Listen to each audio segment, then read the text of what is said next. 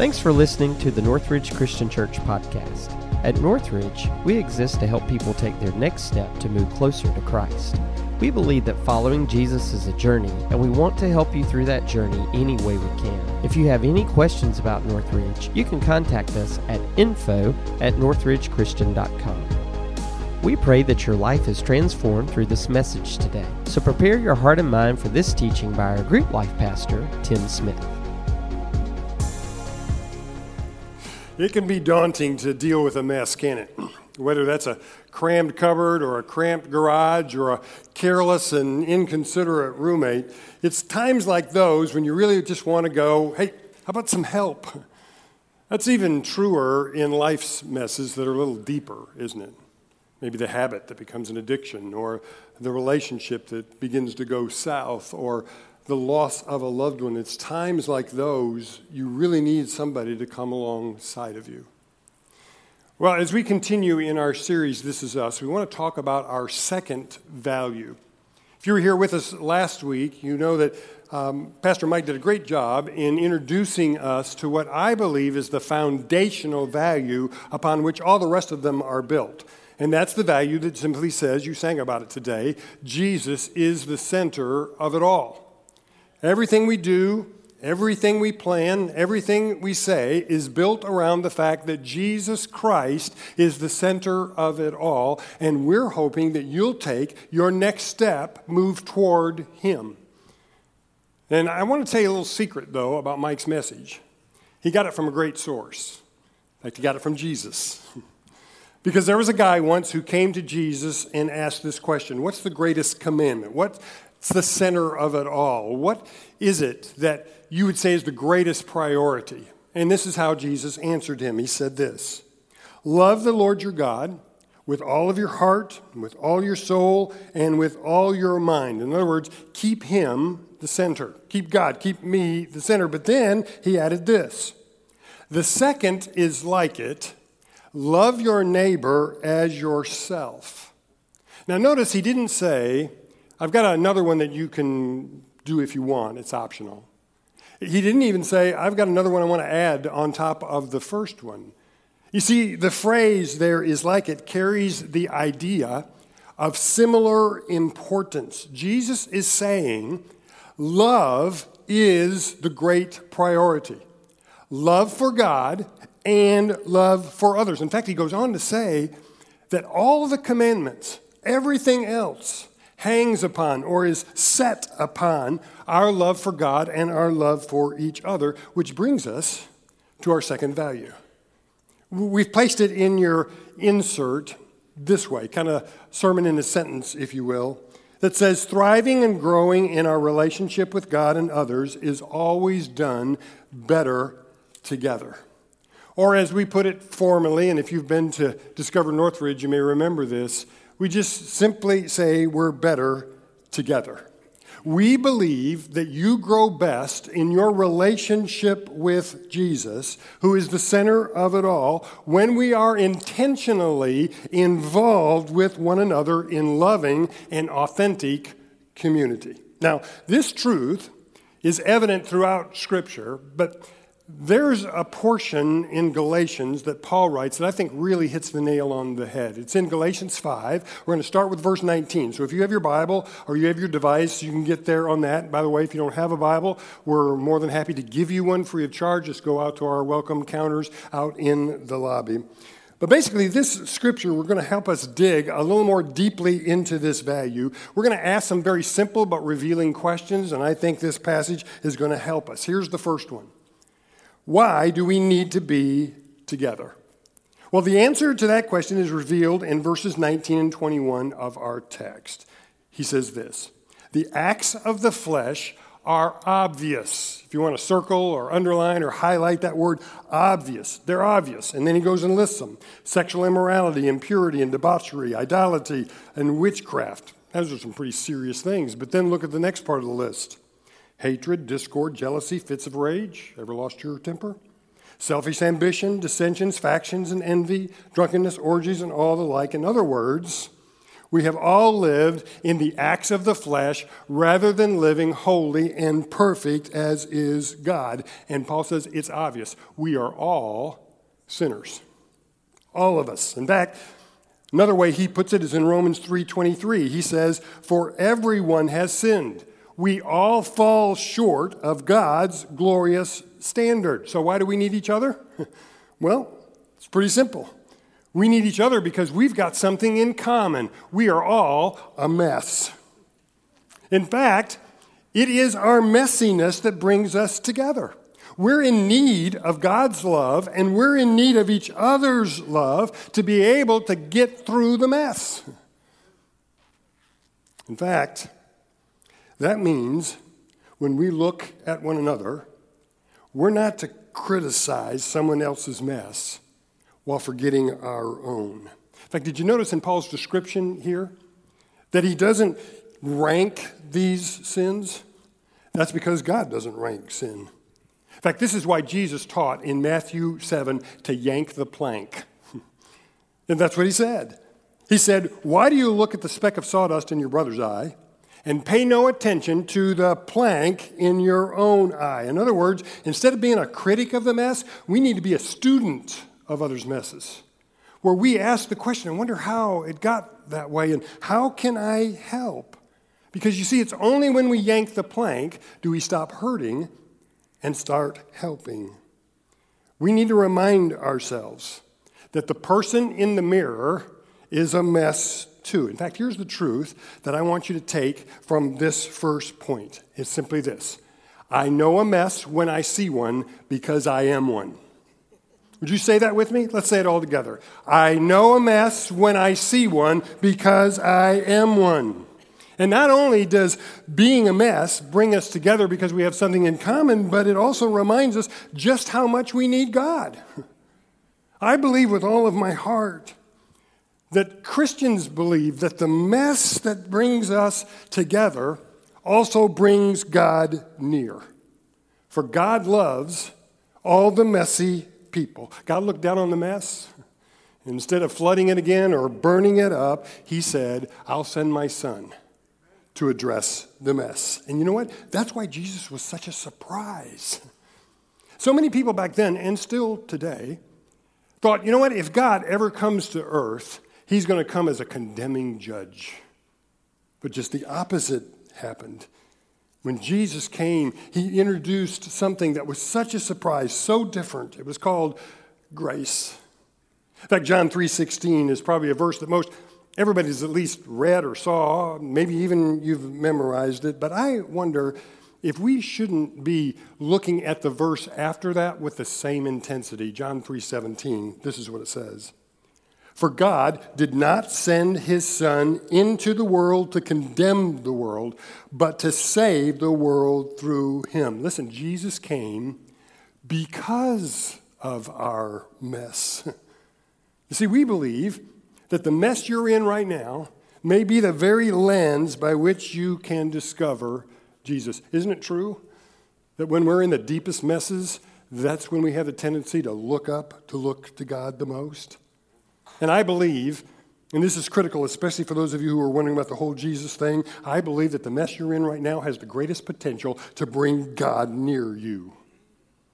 Jesus loves all the messes of the world. Red and yellow, black and white, they're all messes, but they're precious in his sight. Jesus loves all the messes in the world, and it is his love and the fact that we admit that we're in a mess that answers this first question. Why do we need to be together? Because we're all a mess. And we need God, and we need help. And God has seen fit to say, I want you to help others who are in messes because, remember, I know a mess when I see one because I am one. And that brings us to our second question. What benefit comes from being together? Well, I would answer that with one word, but it's in two parts. The word is relationship.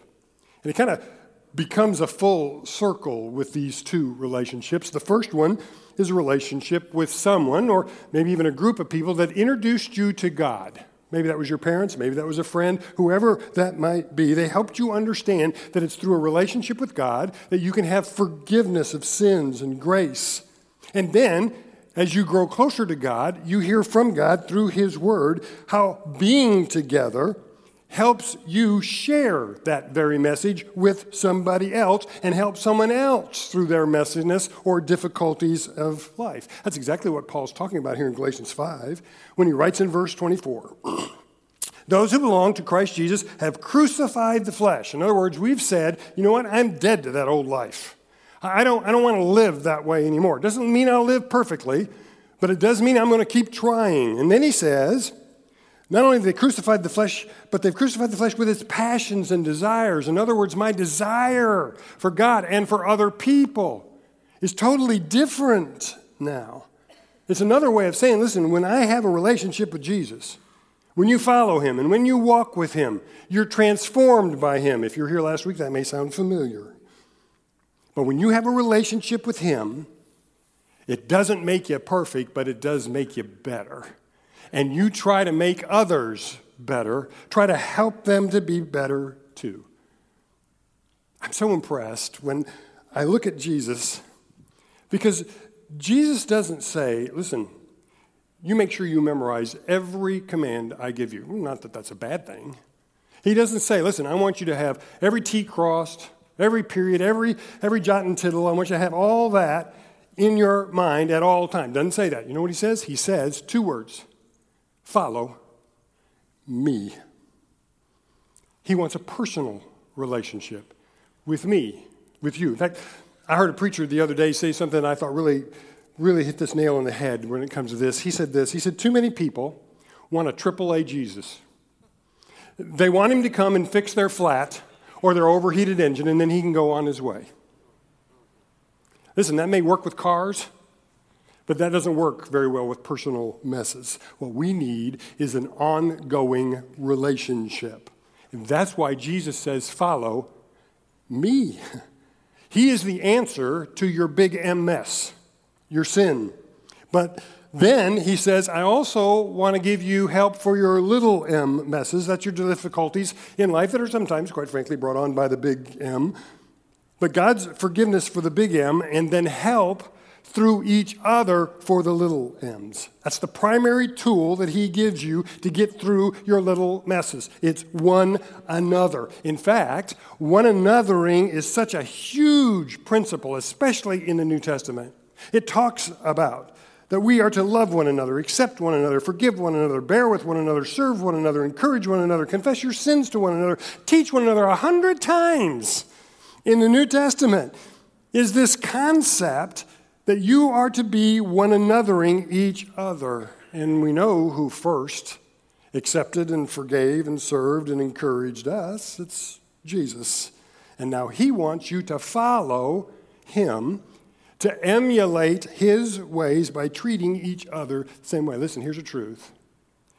If you allow God to be in you, eventually his virtues will come out of you. If you allow God to live in you, to be in you, eventually his virtues will come out of you. And what are those virtues? What's here in verses 22 and 23 of Galatians 5. We call them sometimes the fruits of the Spirit. Here's what we're supposed to demonstrate toward each other.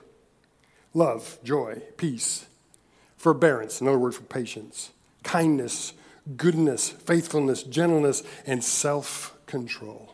You see, Christianity has always been an inside-out faith.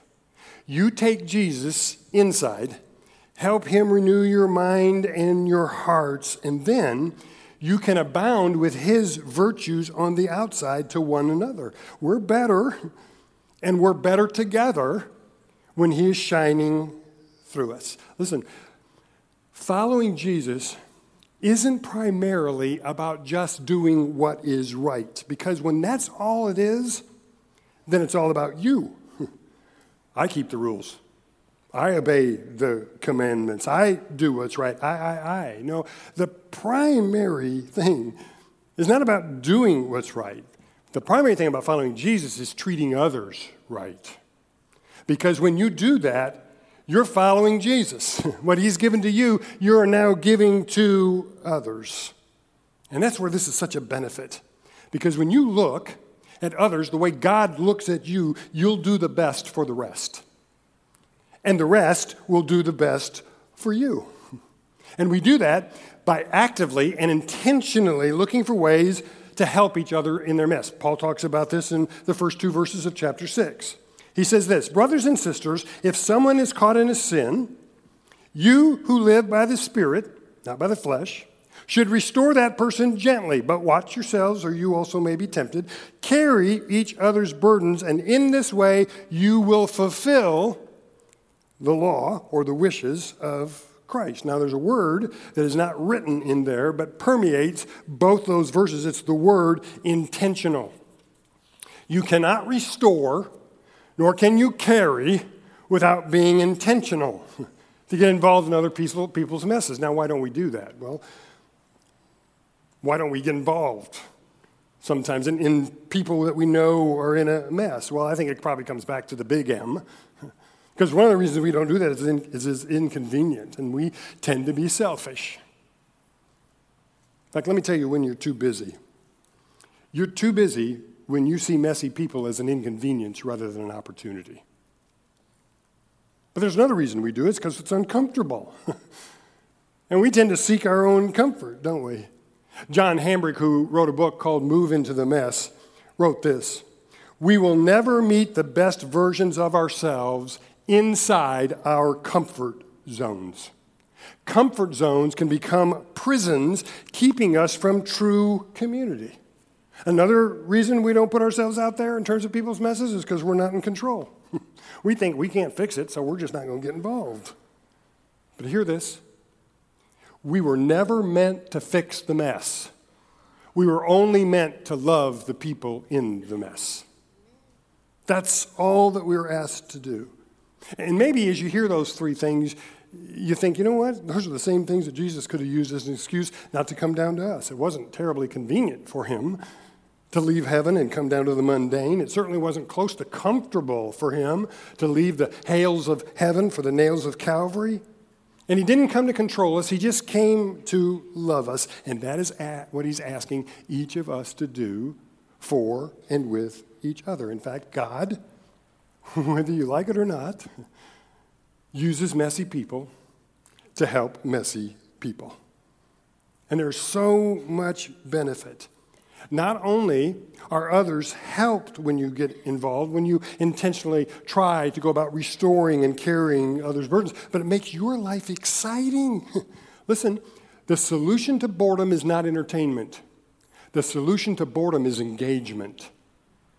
It's being involved in the very mission of God and making life better together. And we do that because that's how he's made us. Which brings us to our last and most practical question. Where do we find the opportunities to be better together? Well, in this context, in this room, the answer is Northridge. I hope you realize that our church is not built on this event. That as great as this is, and we are thrilled that you are here, we did not build this church on you sitting in rows looking at the back of each other's heads. We built this church on the fact that you could sit in circles and face each other and help each other because we know you are better together. That's what this is about. Now, this is about getting you in, maybe, but we want you to get in circles. We want you to move toward the mess because we're all messy, but it's better together. That's why from birth through adults, you will see groups as a central part. If you go to Kidsville, our preschool ministry, you'll see a large group, then they'll break into small groups. If you go to Main Street, our grade school ministry, you'll see a large group, they'll end up in a small group. If you go to Merge, our middle and high school ministry, they'll have a large group, they'll break into small groups. If you go to Kudzu, our college ministry, you'll see small groups. You sensing a pattern here? We do the same for adults. Life groups are our primary way that we want you to get into community. Those are long-term groups where you have the potential to become like family with other people. And by the way, I get to announce today a new way for you to get into a life group if you'd like to. For the past 5 years, we've done an event called Group Link. It's been very successful. We've put over 600 new people into groups that way. But over the past couple of group links, we've seen attendance begin to kind of dwindle. And we began to wonder if it's too intimidating for people to come to that event, meet lots of people in the hopes of getting into a group. And maybe it's just adding one more thing to an already busy schedule. So we're going to make a change. We're going to look at you getting into a life group by doing online group link. In other words, no event. You just simply get on our website or on our NCC app and you sign up with your preferences, where you live, what type of lifestyle you're in, etc., and be able to do that. And then when we have 10 people or so that have signed up and we think are a good fit, we'll just bring you all together and you'll be in a group. You won't have to meet a bunch of people to get into a group. You'll already be with the people that have got something in common with you. And we're going to try this. We're in hopes that taking away that intimidation factor maybe, or making this one less thing that's on your event schedule, that will help, because we want you desperately to get into a life group. We believe that's where the best community happens. But that's not the only community that happens. We've also got some short-term groups for you to experience community with. For example, guys, every Saturday, the last Saturday of the month, we have a men's breakfast where we come together for food and for fellowship and to learn at 8:30 every morning. In fact, as you leave here today, guys, we're going to give you a card that's got a link to a survey on it where you can take a survey for men's ministry to see how we might more effectively serve you and bring together men's community. Ladies, on November 11th, we've got a morning event for you that you can come and be with other ladies and get into the Word. And then starting in January 15th and 16th, we have a women's Bible study here at the church that will last for approximately 8 weeks. The session that we're featuring is by Priscilla Shriver on discerning the voice of God. It'll be held on Monday evening and on Tuesday morning. So you can pick which one of those best fits your schedule so that you can be with other ladies to have community. We offer Beginnings in the spring. Beginnings is a 7-week discussion about the tenets of Christianity. It's for seekers, those who are wanting to know more about Christianity. It's for starters, those who are just getting new into their faith. It's for returners, people who maybe haven't been in church for a long time but would like to get acclimated again. And it's for those who would like to be better defenders of their faith. And we'll have that again in the spring. We had the Well on Wednesday nights that'll return again in 2018. And guess how they meet? They meet in groups. Even your serving teams that you can be on are small groups where you can get into community. We even hired a new staff member, Adam Scott, to help us with discipleship. And he's going to be doing that after the first of the year in such things as finance and marriage. And guess what they're going to be in? Groups. Why do we emphasize groups so much? Because that's where you can find real community. Listen, you may come here every Sunday and sit in the same place, and if other people around you sit in the same place, and we don't rearrange the furniture all the time, then you may get to know somebody. But you will never, ever know them to the depth and have the kind of community that Paul talks about here, actively demonstrating the fruits of the Spirit with them, restoring them, carrying their burdens, unless you get into a smaller group. That's what we want for you. Because listen, Jesus never, ever meant for you to go it alone. He designed us because we're better together. Now, I know I'm speaking to a lot of messy people right now. You know how I know that? Because I'm a mess. And I know that more than anything else, we want you to learn what we have learned in our messiness. That the mess you're in right now has a great potential to bring you near to God. Please don't ever forget, Jesus didn't just come into the mess, he came because of the mess. Think of all the people in the New Testament that he called to him. A woman caught in adultery, or a woman at the well caught in the messiness of sexual immorality, Zacchaeus caught in the mess of greed, Peter caught in the mess of a denial. To all those people, Jesus offered himself, and he said, choose me. I will never pull back from your mess. And so you've got a choice. You've got a choice to live by the flesh. Got to let you do that and live in the mess. But more than anything, we want for you not to miss out on what Paul says in Galatians 5:21. This is what he writes, "Let me tell you, as I have before, that anyone who chooses to live for the flesh," that is, you're living in that kind of lifestyle, that's what you choose is important, all those things that he mentioned, and then he says, "will not inherit the kingdom of God." I wouldn't love you if I didn't tell you that. So you have a choice. Instead of choosing to follow the flesh, choose to follow Jesus and let him use your mess to arrange a meeting between the two of you. And you know what? We'll help because we're better together.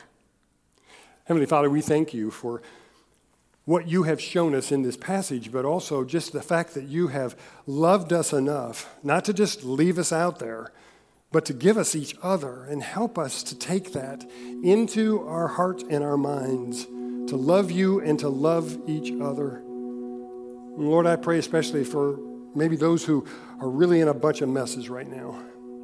May they know that we're here to help, and to pray for them, and to do all that we can. But especially for that one, Father, that may not realize or may realize that they're in such a big mess and have never chosen to follow you, that they might come in just a moment, sing the song of the redeemed with us, and give their lives to you. That's our prayer.